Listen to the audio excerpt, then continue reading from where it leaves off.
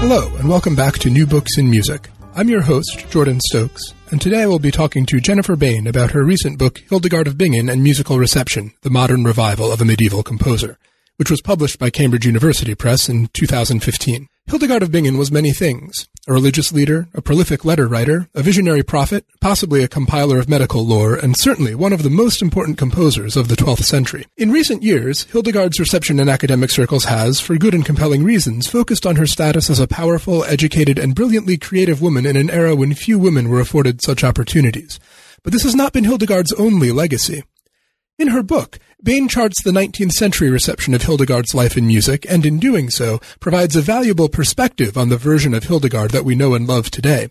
As Bain demonstrates, Hildegard has been in an almost constant state of revival since the early 19th century, and at every turn she has meant something different, depending on the interests of the scholars who were reviving her, who were themselves grappling with very specific historical circumstances, including the long-term fallout of the Napoleonic Wars and the very long-term fallout of the Protestant Reformation.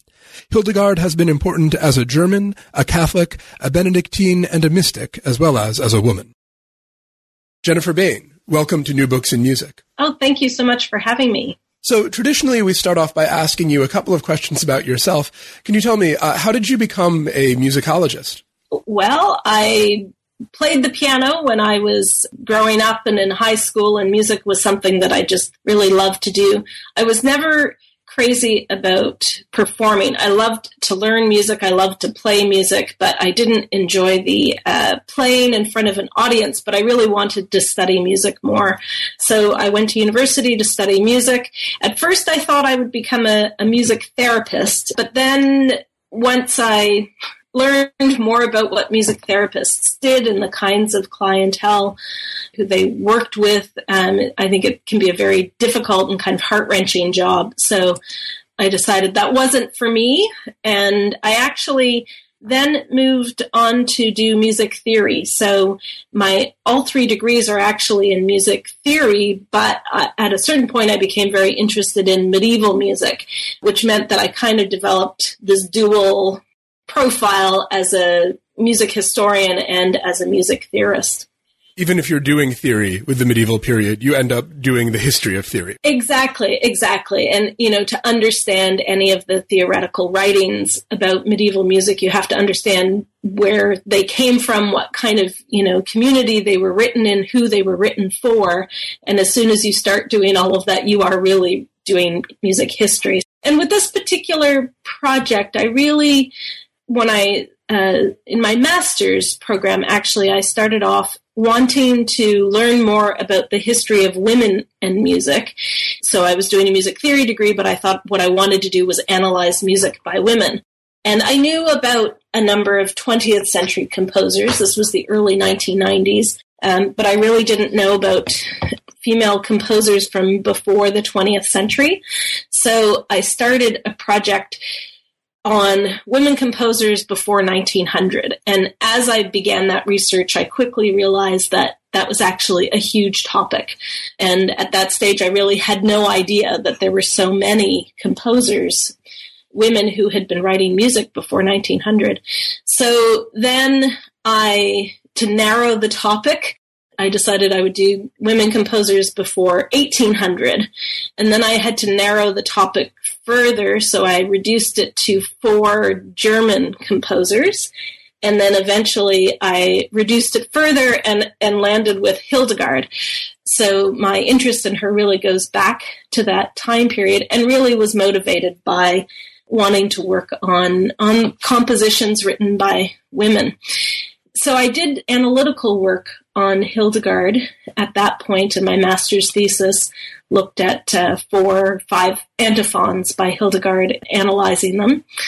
And while I was doing that work, I came across a number of writings about Hildegard from the early 20th century, one in particular from 1922 by Ludwig Bryniarski. And I was fascinated that people had known about Hildegard enough to write books about her in the early 20th century, because from, things that I had read that had been written in the late 20th century, in the 1980s, it sounded like Hildegard really hadn't had just been discovered. That was kind of the trope that everybody was using. Here's this newly discovered composer and figure, but yet it was clear that in Germany in the early 20th century, people were writing about her. So I became very curious about that. Like, who was it who was writing about her? What did they know about her? How did they know about her? Why was she important enough to merit study at that point? And that really is where this project began. But after that, I then did my PhD, and I moved to the 14th century and to a male composer, Guillaume de Machaut, and worked on his music for a number of years. But ultimately, this project kept calling to me. So I spent a number of years gathering sources and going on archival trips to bring the material together. I think that one of the things that's so striking about that, as you say, is that there's kind of multiple Hildegards, right? There's a Hildegard that comes out of the later 20th century revival, which I think is kind of the Hildegard that you get a sense of if you read a undergraduate music history textbook. But then what you've unearthed here is that this is by no means the only role that she has played, leaving quite aside the question of who she actually was while she was alive, just in her historical reception. There have been a couple of different versions of her that have meant different things to different people. And it's really quite striking how different they are from the one that we sort of know and love today. I think that it might be good, though, for the purposes of the podcast, why don't we start by talking a little bit about the received Hildegard, the way that she emerges in the later 20th century, before talking about how these new Hildegards that you have found relate to that. Yeah, I think in the late 20th century, there were really two groups of people who became very interested in Hildegard. One was feminists. I mean, Hildegard became, in women's studies, a very strong figure and somebody who a lot of scholars became very interested in. We actually have, quite a few materials relating to Hildegard from the 12th century. So there was a lot that people could work with. There were her visionary writings. There was the music. There's this whole group of letters that she wrote and received from various people. So there was, people became very interested in her partly because there was this personality there. And she seemed so different from what we expect a 12th century woman to be. She seemed to have a lot of power and was able to do a lot of things that traditionally we think, and I think is true, most 12th century women weren't able to do. They weren't educated. They weren't able to, they didn't have opportunities to write and do all of those sorts of things for the most part. So feminism and feminist circles, women's studies writers and scholars were very interested in her. But then the other group was the New Age movement. And I think that also relates to these multiple elements in Hildegard's profile. And particularly for the New Age movement, it was the music and the visionary writings, but also that Hildegard in Germany really had a reputation as a healer. And there are a couple of books of writings about medicine and about the properties of plants and natural elements that have been ascribed to Hildegard. Those writings are the only ones that are really in some way contested, whether or not Hildegard wrote them. But there is this tradition of understanding of reception that she did write them. And in Germany, people became very interested in that form of medicine.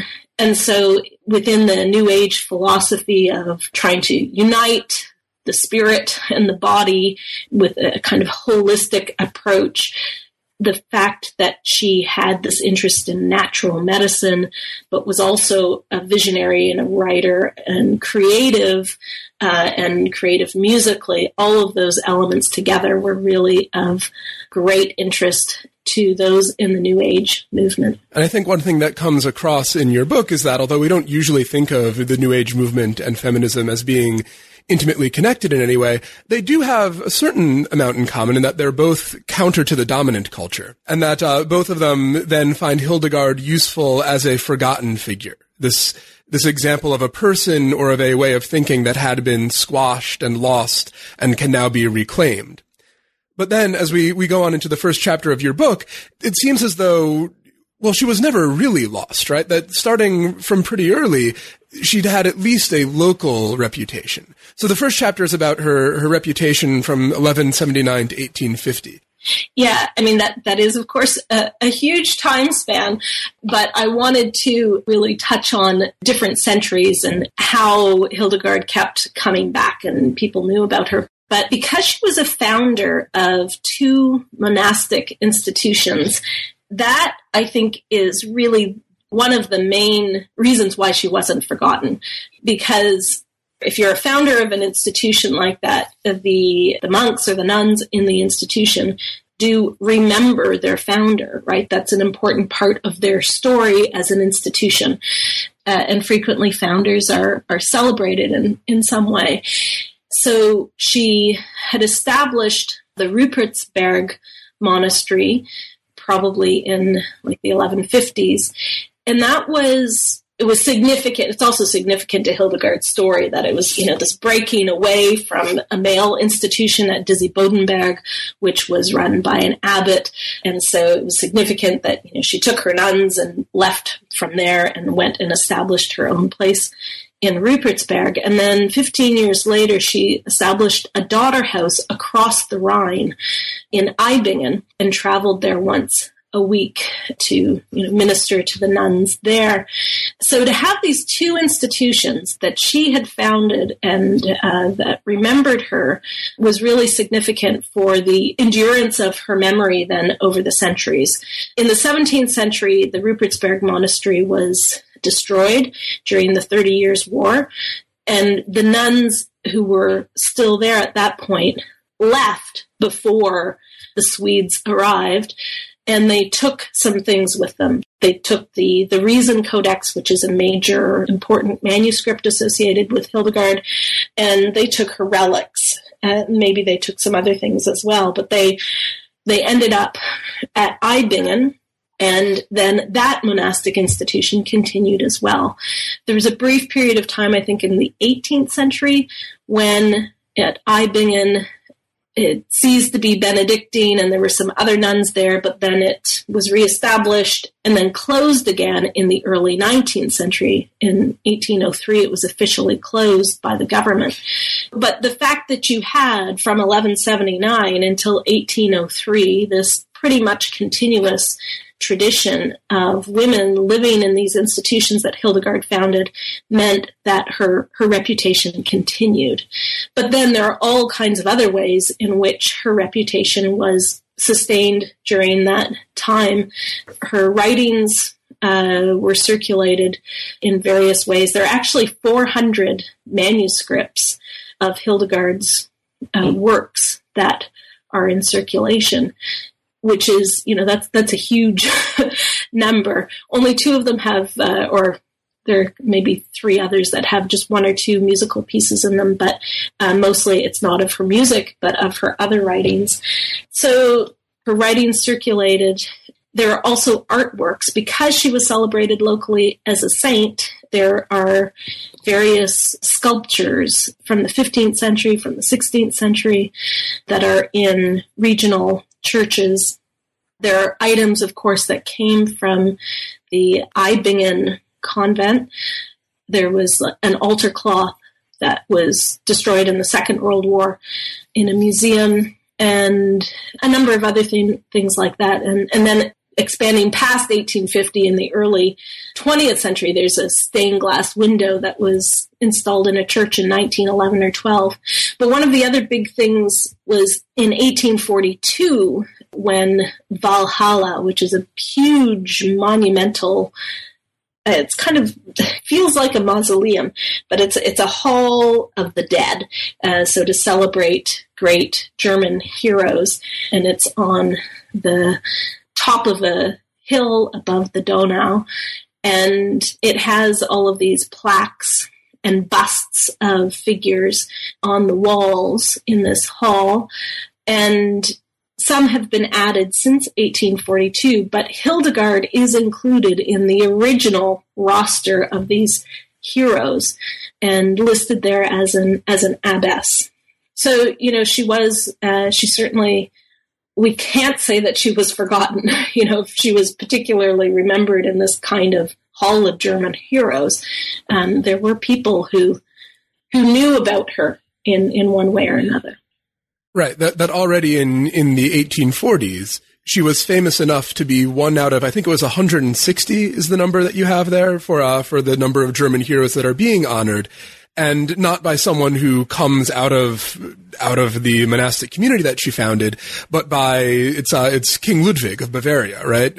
That's right. Yes. Yeah. So her reputation was pretty broad. It must have been. This is a really huge commemoration. So there must be a lot more that we don't know about for her to be that large of a figure for the people that are building that monument to Germanness. Absolutely. And probably, my guess is that King Ludwig may have known about Hildegard partly through Goethe, Wolfgang von Goethe, because Goethe visited the Rhine he went on these trips to look at local art and wrote about his journeys. And he visited the Rhine area in 1814 and 1815, and he did encounter Hildegard there. Now, he doesn't write that much about Hildegard. He actually says just a couple of things. But again, the fact that he learned about Hildegard when he was traveling the Rhine meant that locally people were talking about Hildegard. So, maybe King Ludwig knew about Hildegard from his own travels on the Rhine, or, read about Hildegard through Goethe, and then, also through some other sources. But clearly she was a known figure. There's one more document of Hildegard's fame that you talk about in this chapter that I want to bring up, which is Hildegard, A Romance of the Middle Ages. This is English language short story or novella, sort of in a Gothic vein, it seems like. Can you talk a little bit about that, where you came across it and what it seems to mean for her reputation? Yeah, that's a fascinating little story. So it's not a terribly long story, but it's in a collection of stories from 1851 that seems to be the kind of thing that you would give as a gift, that year's collection of stories, and probably aimed at women. And I learned about the story from a wonderful article by David Urrows. And he's not a Hildegard scholar. He's actually, I think, an opera scholar. But he came across this story and thought it was interesting in how operatic it seemed in its kind of structure and storyline, and wrote an interesting article about it. And I had some different interpretations of the story and why it might have appeared, because David Urrows is not a Hildegard scholar or a medievalist, and he hadn't spent 10 years doing what I had been doing here. He didn't realize just how well known actually Hildegard probably was at that point in Europe, maybe not in America. Although, there was a huge wave of German immigration to America in the middle of the 19th century. So it's quite possible that German immigrants coming in knew about Hildegard. So yeah, that story is, it seems to me to be rather anti-Catholic, but celebrating Hildegard as this very austere and kind of strict individual with a lot of power, and there seems to be some almost magical elements to her abilities. And it tells the story of this young noblewoman, Mabel, who is destined to go to live in Hildegard's convent. And she doesn't seem actually that excited about that prospect. And then a young, charming Italian stranger kind of sweeps her off her feet, and she goes off to Italy with him, and then is discovered there by Hildegard, who makes her return to actually enter her convent. But the sort of anti-Catholic element there is that the stranger is actually the Archbishop of Cologne. In a shocking twist, right? The Archbishop of Cologne has been hearing Mabel's confessions and has fallen in love with her.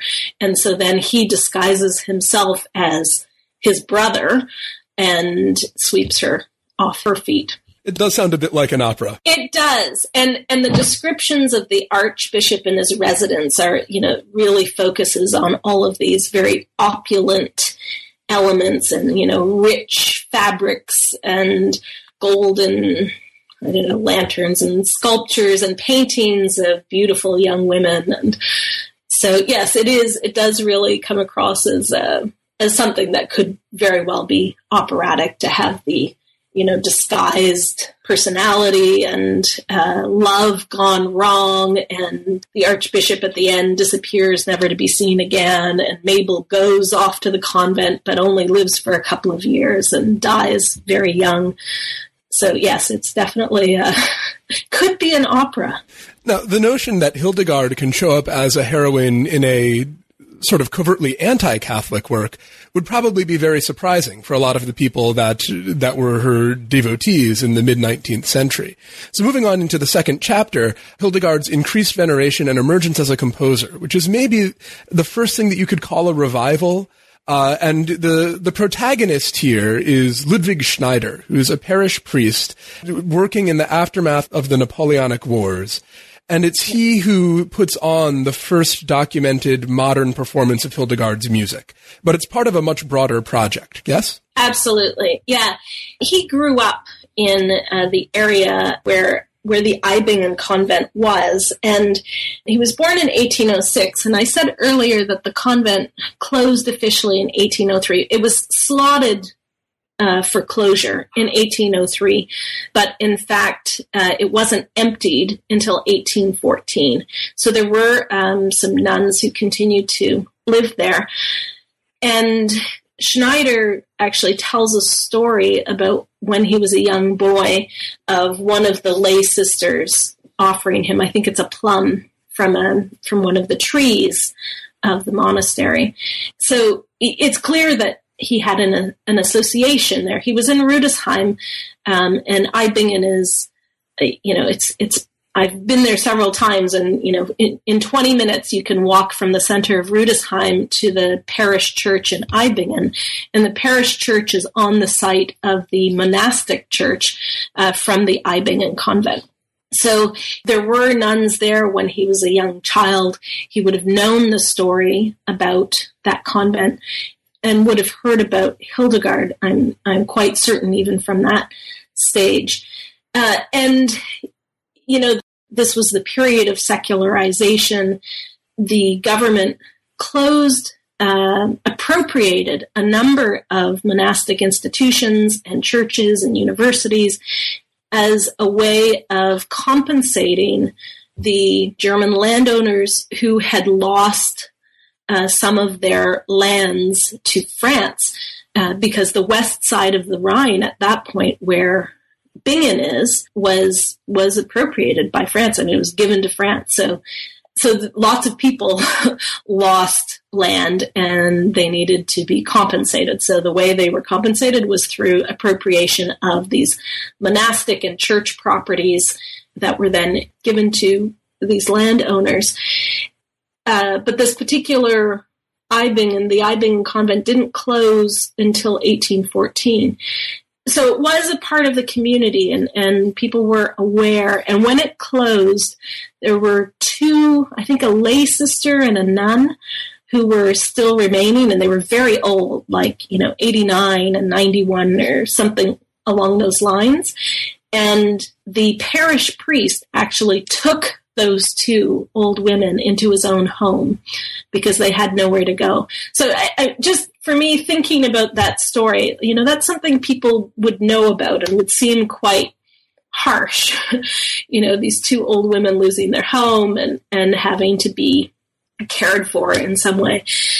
So I think there must have been this kind of emotional response. So I think for Ludwig Schneider, he knew the story of Hildegard, he knew the story of these institutions, And he really made it his life's mission to nurture the veneration of Hildegard.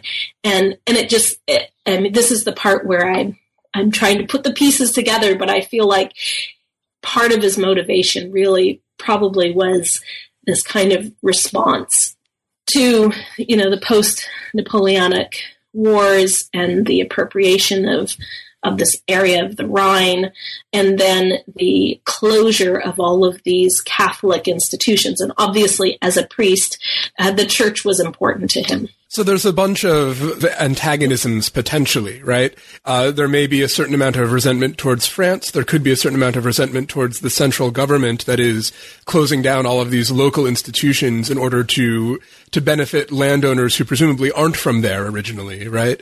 And then just sort of a deep commitment to Catholicism on the one hand and to the particular local community that he's in on the other, right? Exactly. Yeah. And then he's involved in the effort to have her officially canonized, correct? Yeah. Now, she wasn't canonized at that point, but she was referred to as a saint, though. So, it's in the 20th century, there's a very clear process in the 21st century to how somebody is canonized. And, first they have to be beatified and then they're canonized, and there have to be so many miracles that they've wrought and an investigation into all of that. And the first attempt at her canonization happened in the 13th century, and it didn't seem to have been complete. But she was venerated locally as a saint, which wasn't unusual. That sort of thing certainly happened, and people talked about her miracles. So she was really accepted as a saint. But in order to increase her veneration, the Bishop of Limburg wanted Hildegard's remains, so her relics, her bones, to be authenticated, for it to be determined that the bones that they had that they thought were Hildegard's really were Hildegard's. And then if they were, of course, the Bingen parish church could become this kind of point of pilgrimage, and she could be celebrated on her feast day using those relics as a kind of focal point for the celebration. So the bishop asked Ludwig Schneider to do the work to authenticate the relics. And he took this project very seriously and did a lot of research and also examined her Reason Codex. So this large book that had been prepared in the 13th century, partly as part of that original canonization process. They were putting together, it's like a kind of tenure file, putting together her whole dossier so that people could look at it and say, oh, yes, this is very impressive. And so the Reason Codex contains her three large books of visionary writings, also all of these letters, which in the Reason Codex, they appear in other versions, many of them as well, but in the Reason Codex, they do seem to be edited, to kind of make Hildegard seem even better. And then also included are her musical works in the same book. Now, Ludwig Schneider was musical.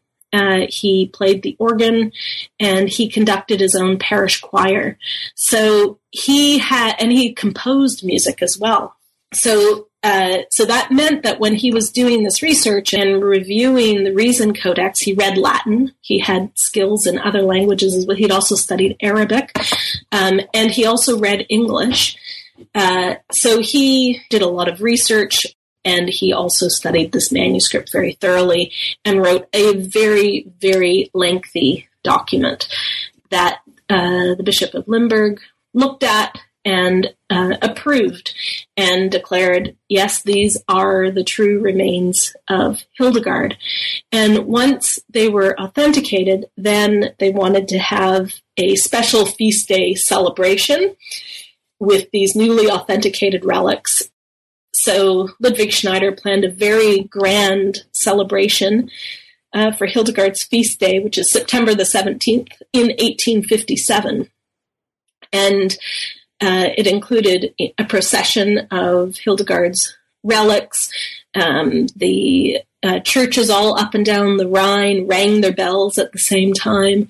There were all kinds of local and regional important figures, bishops and canons from the cathedral in Mainz and that sort of thing, and sermons by several different people, very important people. And at the end of the service, a group of young women from Ludwig Schneider's Bingen parish sang some of, not even the whole thing, but the first part of Hildegard's sequence, O Virga ac Diadema. And that music was transcribed by Ludwig Schneider, and he also made an organ accompaniment and would have accompanied them as they sang that sequence. This is one of the striking things about it, the fact that the music is actually transformed to suit the purposes of that particular event. Because you talk about this a little bit in the opening when you get into the New Age version of Hildegard, that a lot of the recordings don't demonstrate the proper faithfulness to the original spirit of the work. Music historians would usually like to talk about it.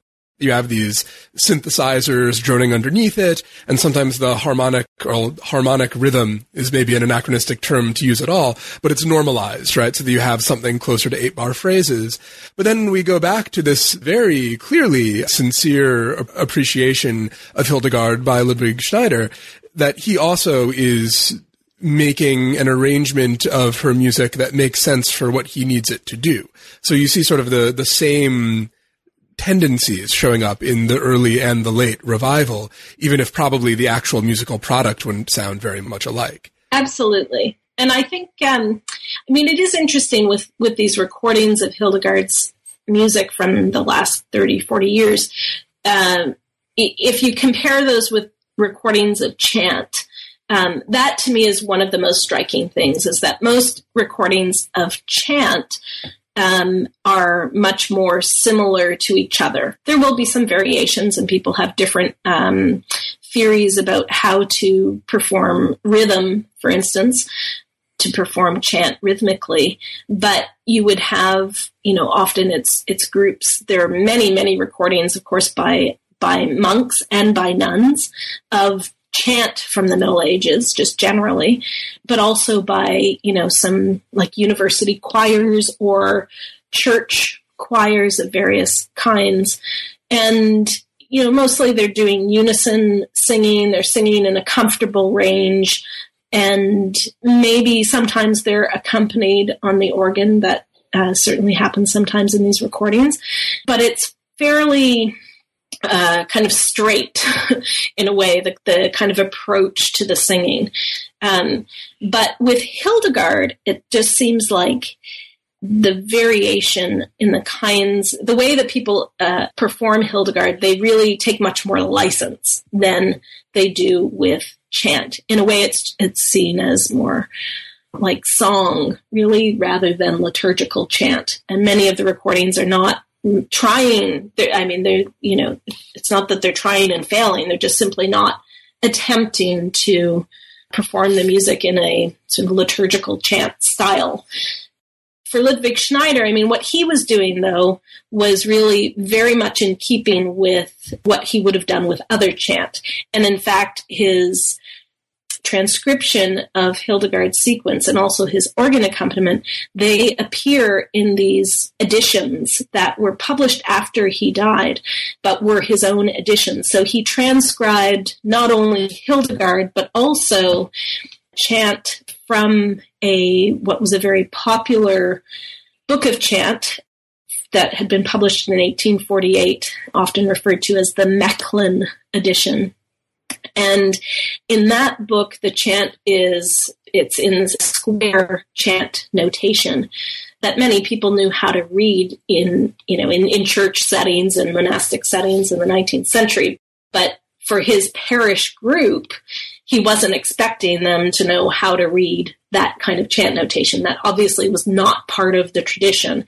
And so he transcribed into modern notation, into just sort of a regular, quarter notes and half notes, those sorts of things, and with rhythm, transcribed a number of chant services, as well as Hildegard, for his congregation to sing. So for him, having it be practically accessible to that particular group of people seems to have been one of the major goals. Absolutely. That was what was most important.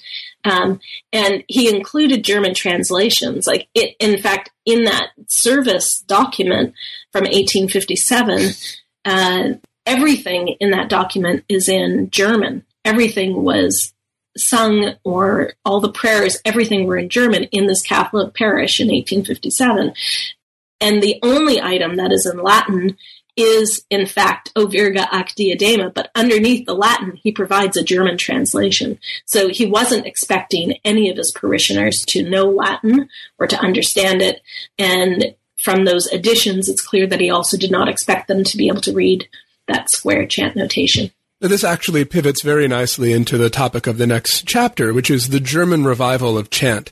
Sort of the baseline when we talk about the revival of Gregorian chant is the French context, with the Solesmes monks, who are still very famous for their activities on that front. And if if anyone listening to this has a CD of Gregorian chant lying around, the odds that it's connected to that tradition is high.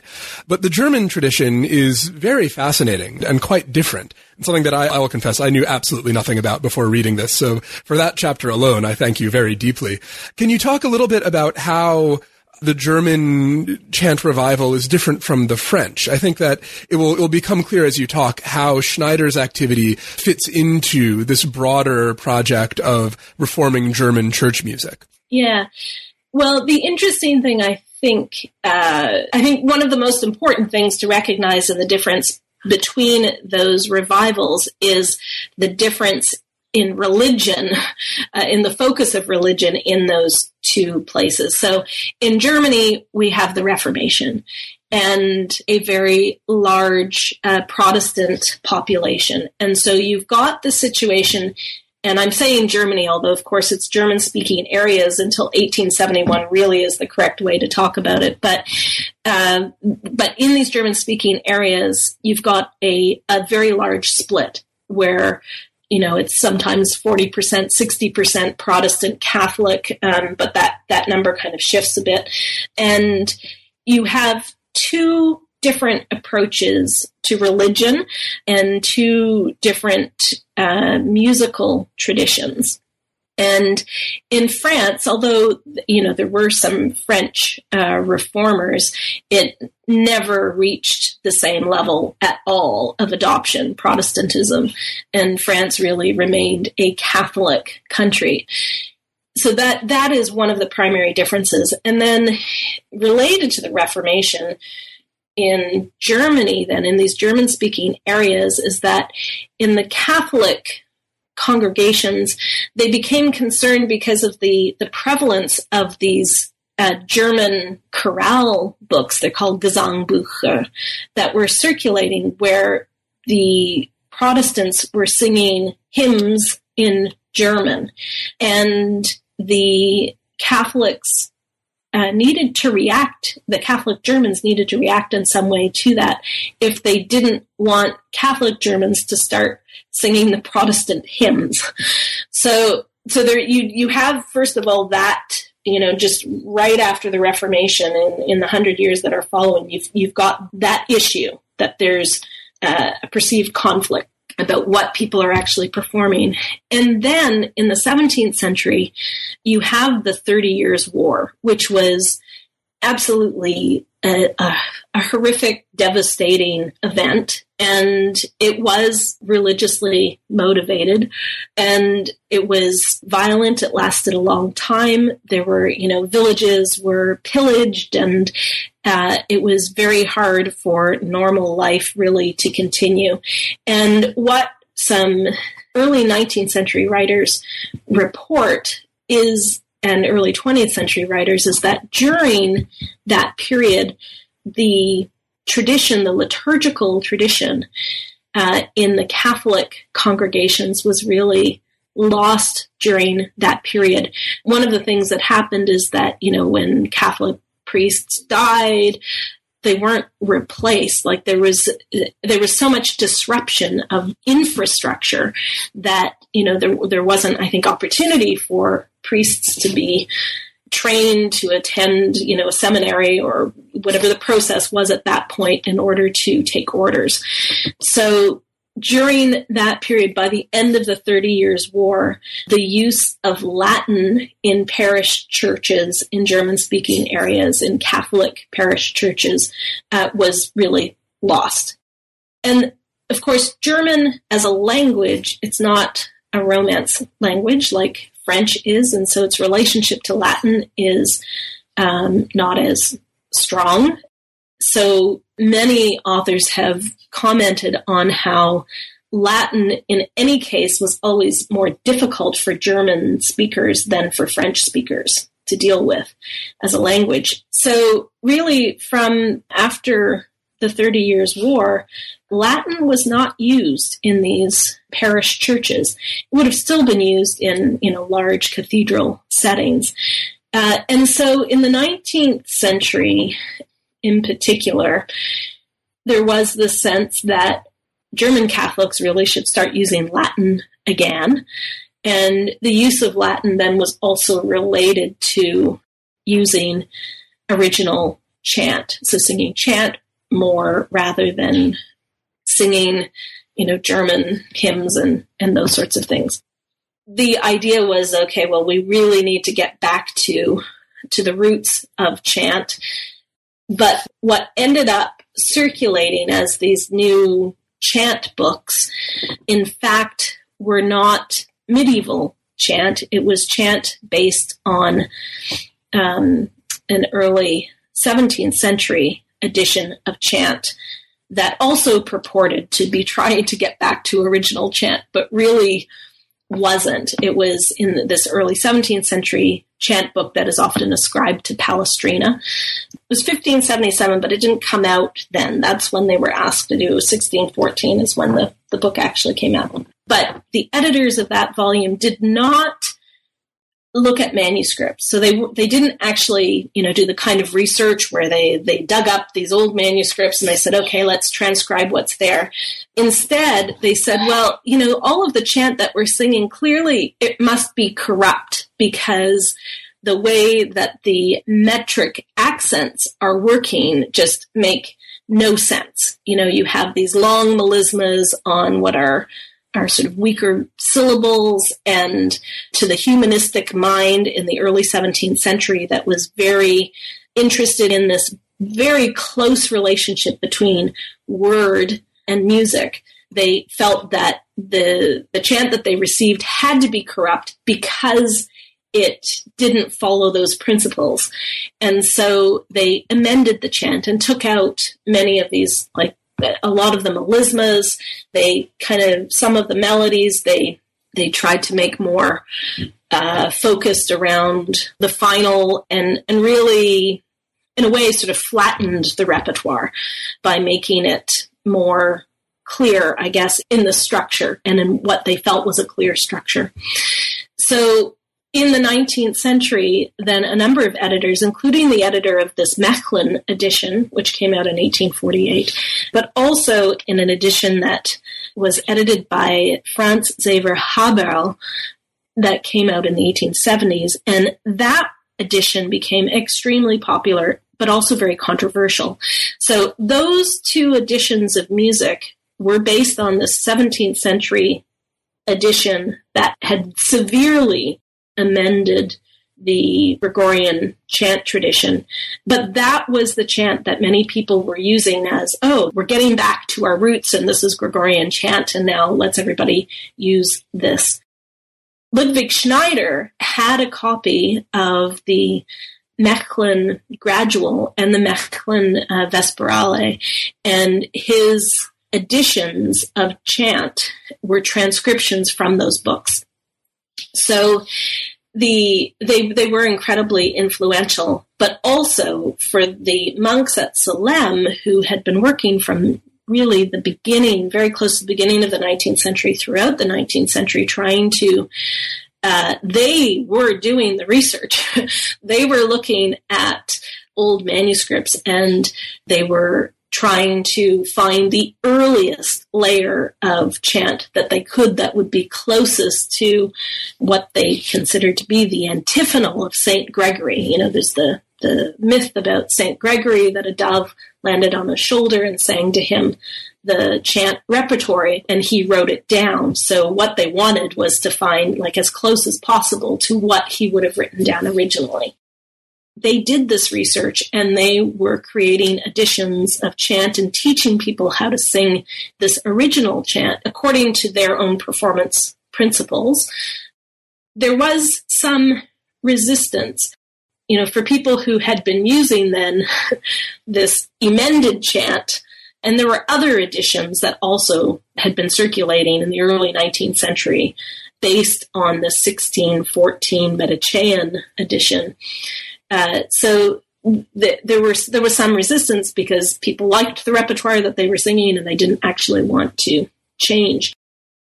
But it became a very, very heated controversy between the Salem monks and Haberl and his edition, not only because of the style of chant, but because Haberl had received a license from the Vatican for his edition, which was published by a firm called Pustet, which actually still exists in Germany, to be the official book of Latin chant. And of course, if you think about, you know, how big the Catholic Church is and how many places around the world it exists, that was a huge contract, really, for Pustet to have. And all sorts of interesting things came out of that. You know, the French government actually got involved because of pressure from the printing unions, because they felt this was, you know, a monopoly and unfair, and showed Rome privileging this German publisher over these French publishers. But dragging it down to the local level again, for someone like Schneider, the value of the Haberl edition is to a certain degree that it's easier to sing than the Salem versions are. And they're trying to bring back the authentic church music, but they're also trying to drive up church enthusiasm, right? And that's part of why making these German translations of the Hildegard texts is an important part of it. They want people to feel the stuff. Absolutely. And to have a kind of a personal connection with it. So, you know, Ludwig Schneider had this general interest in improving the music in his parish, but then also this specific interest in Hildegard and increasing her veneration. So, you know, there were, in the 18th century, we have the Enlightenment, which is really a kind of Protestant movement more than anything. If you're thinking about religious alliance with these more popular intellectual resistal movements. And so Catholicism was, in a way, reacting to that and trying to resist secularization. And in the 18th century, I think there was a kind of intellectualism amongst the Catholic priests.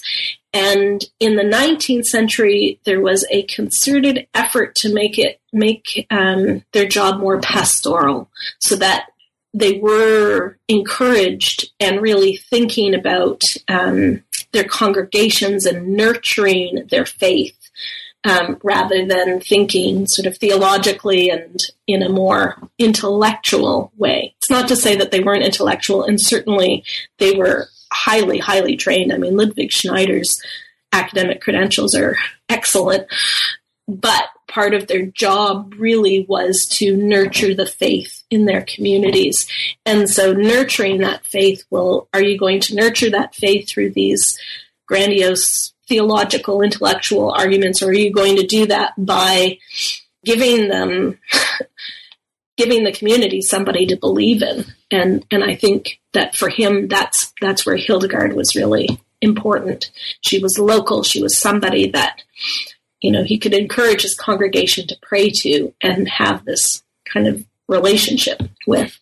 Now, at the same time that Schneider is encouraging his German congregation to think of themselves as more Catholic. The government under Bismarck is trying to push Catholicism out of German public life. This is the subject of the next chapter, Hildegard and the Kulturkampf. Yeah. And there's a controversy that you describe between Johannes Schmelzis, who in many ways seems to be kind of the successor of Schneider. He picks up right where Schneider left off and takes over some of Schneider's projects. And then Wilhelm Praeger, who is a Protestant writer who has some critical things to say about Hildegard. Yeah.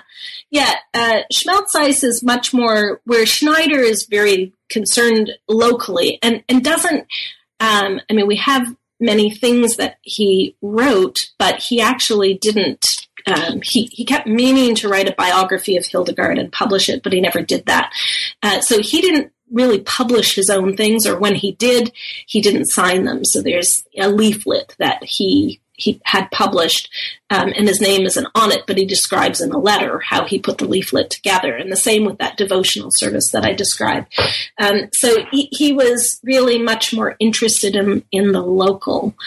But Schmelzis was very interested, first of all, in publication, but also he seemed to operate, I think, on a more political level.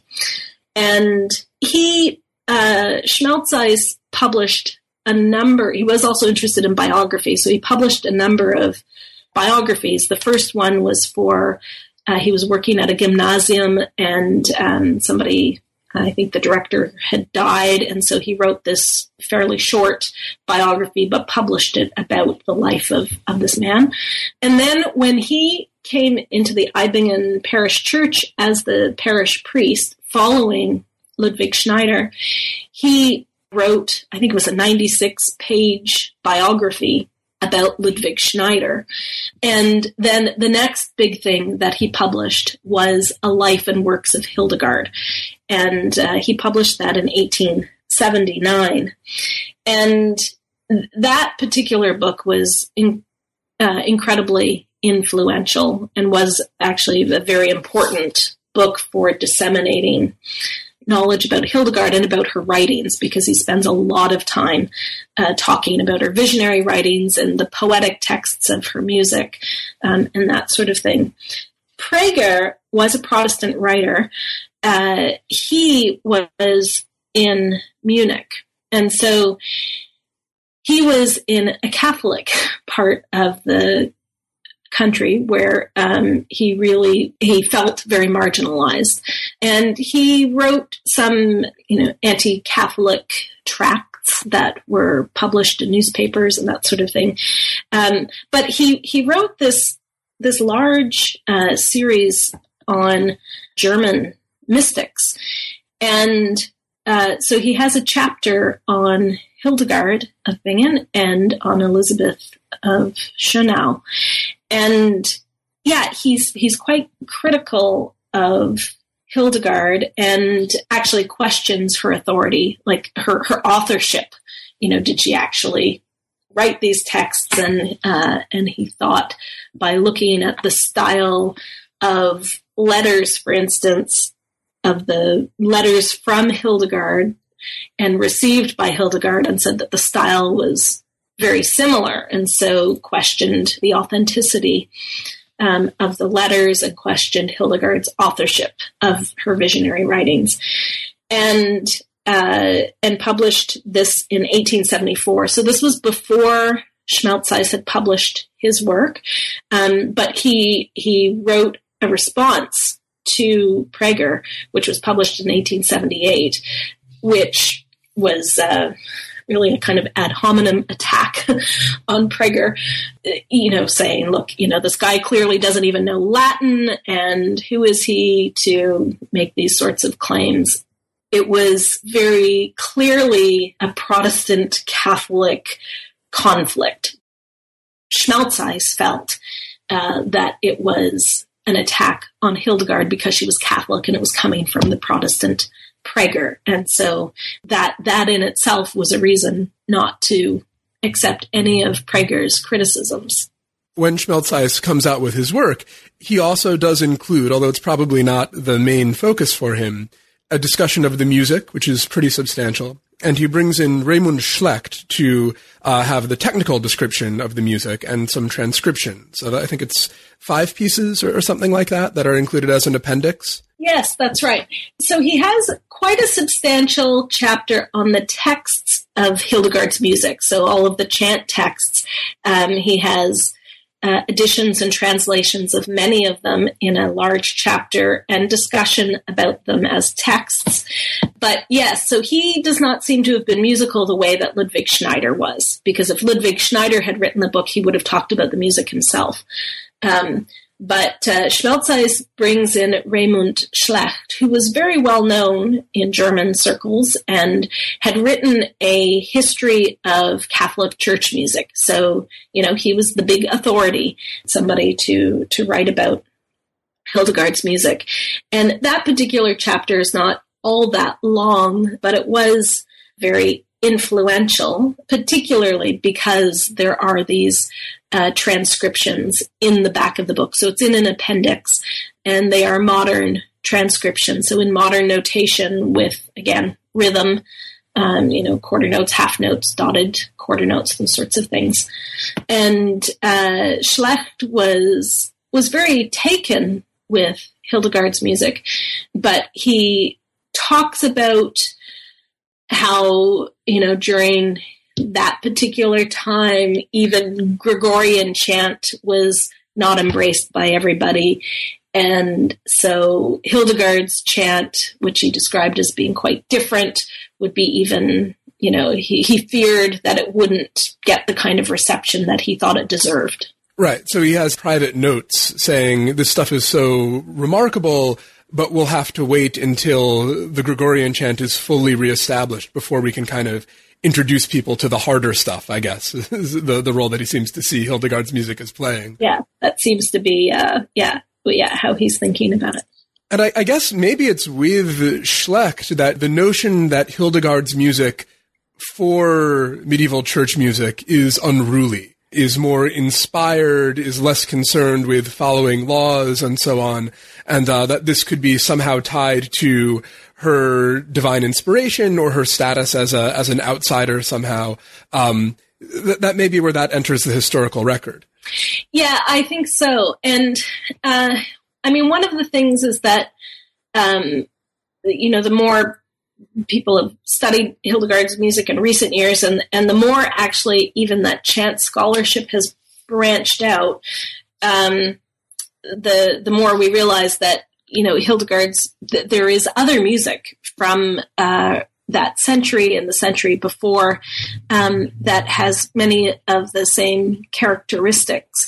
So there is a distinction between, different layers of chant and different traditions of chant. But when we talk about Gregorian chant, we're really talking about this earliest layer of chant that was transcribed starting in the 9th and the 10th centuries. And so then when you look at what newly written chant, and most of the newly written chant after that point is chant written for various saints.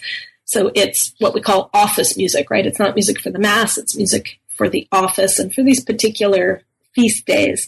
And that music often was, more locally written. It may not have circulated quite as widely.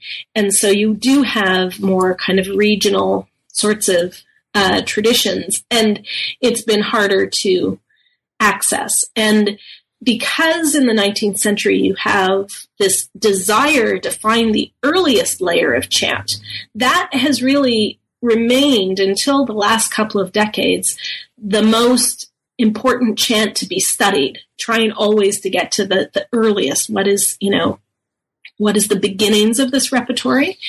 So late chant, chant that was written, chant continued to be sung in the 16th century and the 17th century, and people have been much less interested in that, as I said, until, the last 20, maybe 30 years, when people have started to really look at some of these other traditions.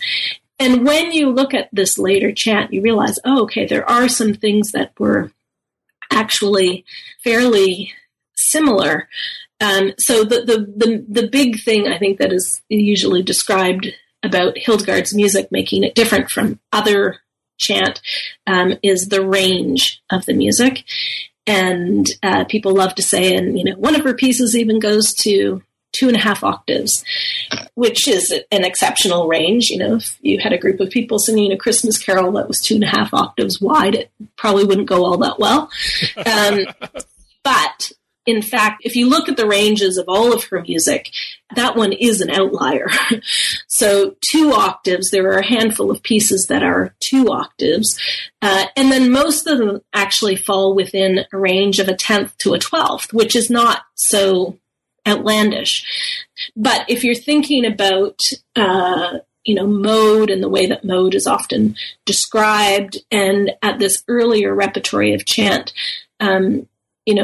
much of it falls within the range of an octave or a ninth, or some of it is, even less, maybe only a sixth. Or so if what you mostly know is this earlier layer of chant, and then you get this whole repertory by this one composer who is known, and you see that the ranges are, pushing on that, then it seems quite extraordinary.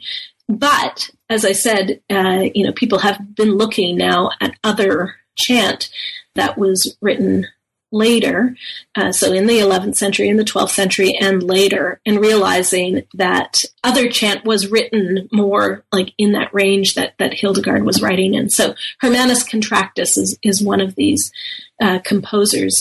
David Hiley, who's a big chant scholar, has published a number of studies and editions of these offices composed by Hermannus Contractus.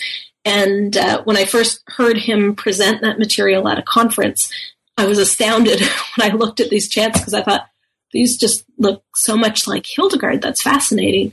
And so the kind of emphasis on the fifth and on the octave and the push on the range was in fact something that he was doing a century before Hildegard. Now, her music is all longer. Some of the works are extremely long in text and with the melodies, and I think that is maybe one of the things that really does distinguish her chant from others. But what was interesting is that Dom Potier, who wrote quite a bit about Hildegard in the early 20th century, he recognized that Hildegard's style he recognized it as a German tradition, but he was somebody who had spent a lot of time going to monasteries and archives and libraries and copying chant. So he had access to a lot of music that maybe wasn't as widely known, and certainly wasn't known to Raymond Schlecht when Raymond Schlecht was writing his material on Hildegard. What Raymond Schlecht knew really much better was these chant books that were circulating in the 19th century, like the Mechlin and the Haberl edition. And those chants, as I said, they were often shortened, and the melismas were cut. And those are, two of the big things that really define Hildegard's style. So one of the things that Potier notices, and this is, by the way, the Potier who is so involved with the French chant revival, he's a central figure in that, is that there is a German style of chant, which has these unique features. Now, had Schlecht known this, had Schmelzis, in a sense, known this, it would have suited their purposes perfectly, right? Because they are trying to position Hildegard as a uniquely German and uniquely Catholic person, meaning that you can be German while being Catholic. So the fact that there is this South German chant style of, the 12th century and thereabouts would have been very convenient for them to know had they known it. For Potier, it's not the main point, right? When he comes to Hildegard, he's coming from a different point. And this is the subject of the 5th chapter. You get away from the German nationalist version of Hildegard, German Catholic nationalist, I suppose I should say, towards a different Hildegard for a few different figures. So what is it that Hildegard meant to Potier, who probably is the person who finally puts her well and truly on the map? Yeah. For Potier was a Benedictine monk, and for him, the way he describes Hildegard is as a Benedictine. So that association, he's a Benedictine monk, she was a Benedictine nun. And for him, that seems to be kind of the most compelling element of her story. He doesn't spend a lot of time talking about the fact that she was a woman, and his discussion of her as German is really in relation to this more German style of musical writing. But he's interested in her because she is, in fact, Benedictine. And he was pushed on that. It wasn't just him. There was the Cardinal. Cardinal Petre was also Benedictine, and for him, Hildegard was one of Cardinal Petre's patron saints. He had a special devotion to Hildegard, and he put together a volume of Hildegard's writings to be published. And it was a selection of things. It wasn't a complete edition of Hildegard's writings, but a selection. And he wanted to have in that volume not only Hildegard's texts, which had already been published in full in Latin, but he wanted the music to be included as well. So in putting together that volume, he needed some texts and things checked in the manuscript copy, the Reason Codex that was held in Wiesbaden, in the town of Wiesbaden. But he also wanted the music to be included in this volume. And so he asked Dom Potier to go to Wiesbaden and to collect the texts that he wanted, but also to transcribe all of Hildegard's music so that it could be included. Dom Potier went on kind of short notice and took along with him his brother, Alphonse Potier, to Wiesbaden.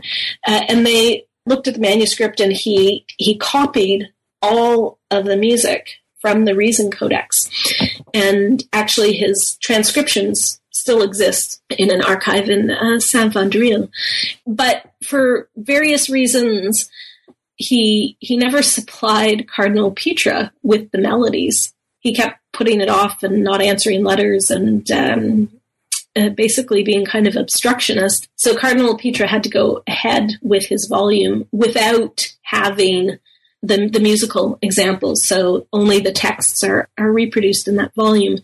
But later on, in 1898, which was a significant year because it was Hildegard was born in 1098. So it was the 700th anniversary of her birth, or 800th anniversary of her birth. He wrote an article about one of Hildegard's chants and published it in this review of Gregorian chant that he was very involved in.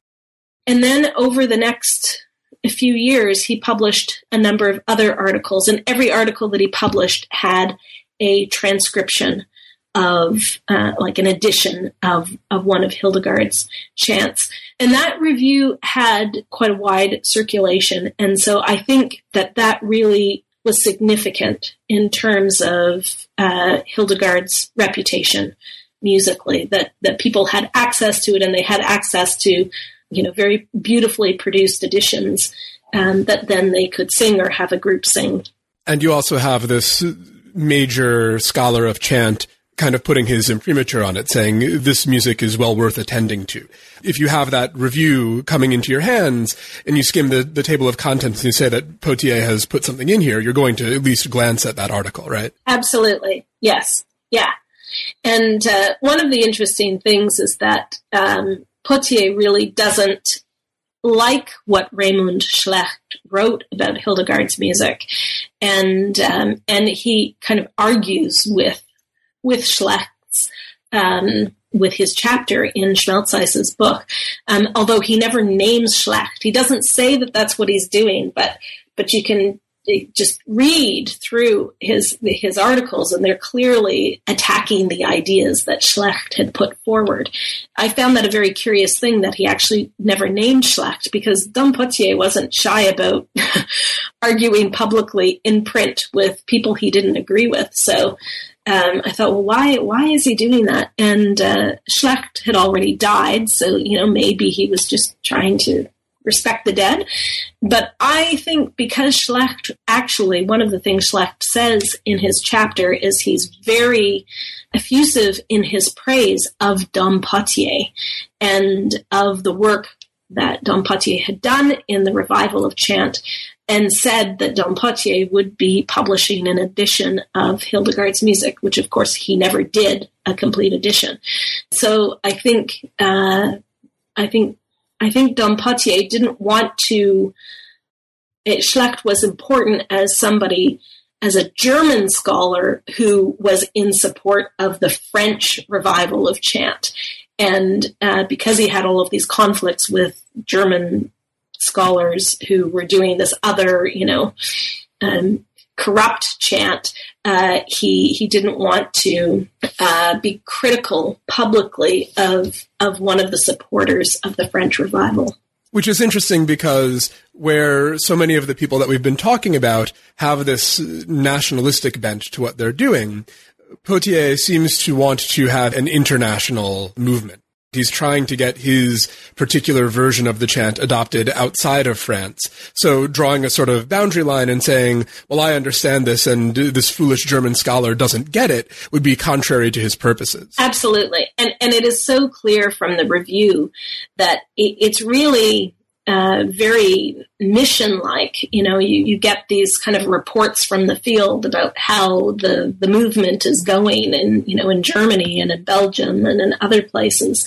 So they're clearly really thinking about how far their reach is going. And it's important to him that he gets German choir directors on board and using his chant editions and his style of performance. So for him, it wasn't just about the editions, but also the style of performance. Well, we've taken a lot of your time. Is there anything about the book that we haven't covered yet that you'd like to bring up? No, not really, except I guess the only thing I would say is that I think the final part, in my conclusion, I talk a little bit about what happened in the 20th century, and I touch on that as well in a couple of other chapters, but the late 20th century, more has been written about what has happened in that revival. But the earlier part of the century, I think, is a fascinating topic and could be a whole other book on itself, which is why I only ended up touching on it, because the fact that the Bingen monastery closed officially in 1803, but not really until 1814, meant that there was this kind of gap in terms of a center place where people were physically associated with Hildegard. But the interesting thing is that in 1904, a new Hildegard monastery was established. And in English, I refer to it as the Hildegard Abbey, and it is devoted to Saint Hildegard, and that's in the Abbey's German title.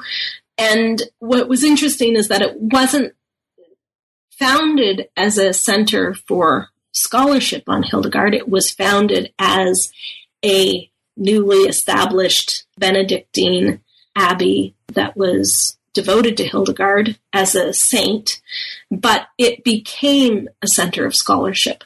And many of the nuns associated with the abbey did tremendous research into Hildegard and her writings and her music, and were very significant in the dissemination of knowledge about Hildegard. And I think that it's an important it's an important place for Hildegard scholarship, and important for people to know that it exists and is still very interested in this legacy, in the Hildegard legacy. And they pick up some of that German-centered focus again, right? I think that you quoted from one of the sisters talking about how Hildegard is an example to unsere Volk. Oh, yes, yeah. They published an edition of her music in 1929, where the music actually, the Latin is included, but the German is first. And just the way in which the music is notated, it's clear that they're expecting people to sing it in German, not in Latin. And the foreword is very, very centered on Hildegard as being German and being for the people of the fatherland. And it's clear that her Germanness is really incredibly important. Now, for those of you listening who want to hear more about the later 20th century appreciation of Hildegard, there are 2 articles, Jennifer, that you wrote earlier, which we'll put links to those in the show notes so people can track them down if they have access to a good university library. Before you leave us, let me just ask you, what are you working on now? Well, I've in the last 6 months or so, I've written an article on the film Vision, which was produced in Germany with the director Margarete von Trotta. In that article, I talk about how the film is really presenting Hildegard more as a healer and a medical practitioner. That seems to be kind of the biggest focus. There is a focus on her visionary writings as well, but that element is really highlighted. And for me, I found that fascinating. Even her music is presented kind of in that light. She's using her music in a healing capacity in an infirmary in the film, because the Hildegard medicine really became very important in Germany in the 1950s. And today, in many places, you can buy like Hildegard remedies. So I thought that was an interesting way in which Hildegard was presented in that film. And then I've also been working on I worked on an article on a big sequence by Hildegard called O Jerusalem. And it's probably the biggest, the longest, kind of most elaborate work of hers, aside from the hour-long Ordo Virtutum, which is a liturgical drama. So in that, I really look at her musical style and her approach to writing a sequence. And then I have another project. I collected a number of items when I was in Germany a few months ago from the archive in Wiesbaden, which is all about the Reason Codex and what happened to the Reason Codex and also this now lost Scivias manuscript during the Second World War. And it's a fascinating story of,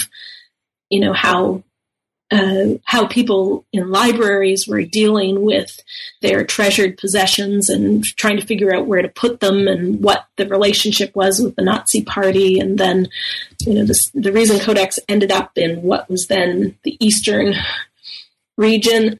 And it came back to the West through rather interesting means. So that's something I'm actually very excited to get to work on. I've got all the materials, but I need some time to sort through them.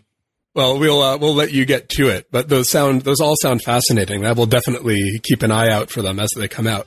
Thank you so much for the fascinating book and the fascinating conversation, and thank you for joining us on New Books in Music. Thank you for having me. It's been a pleasure.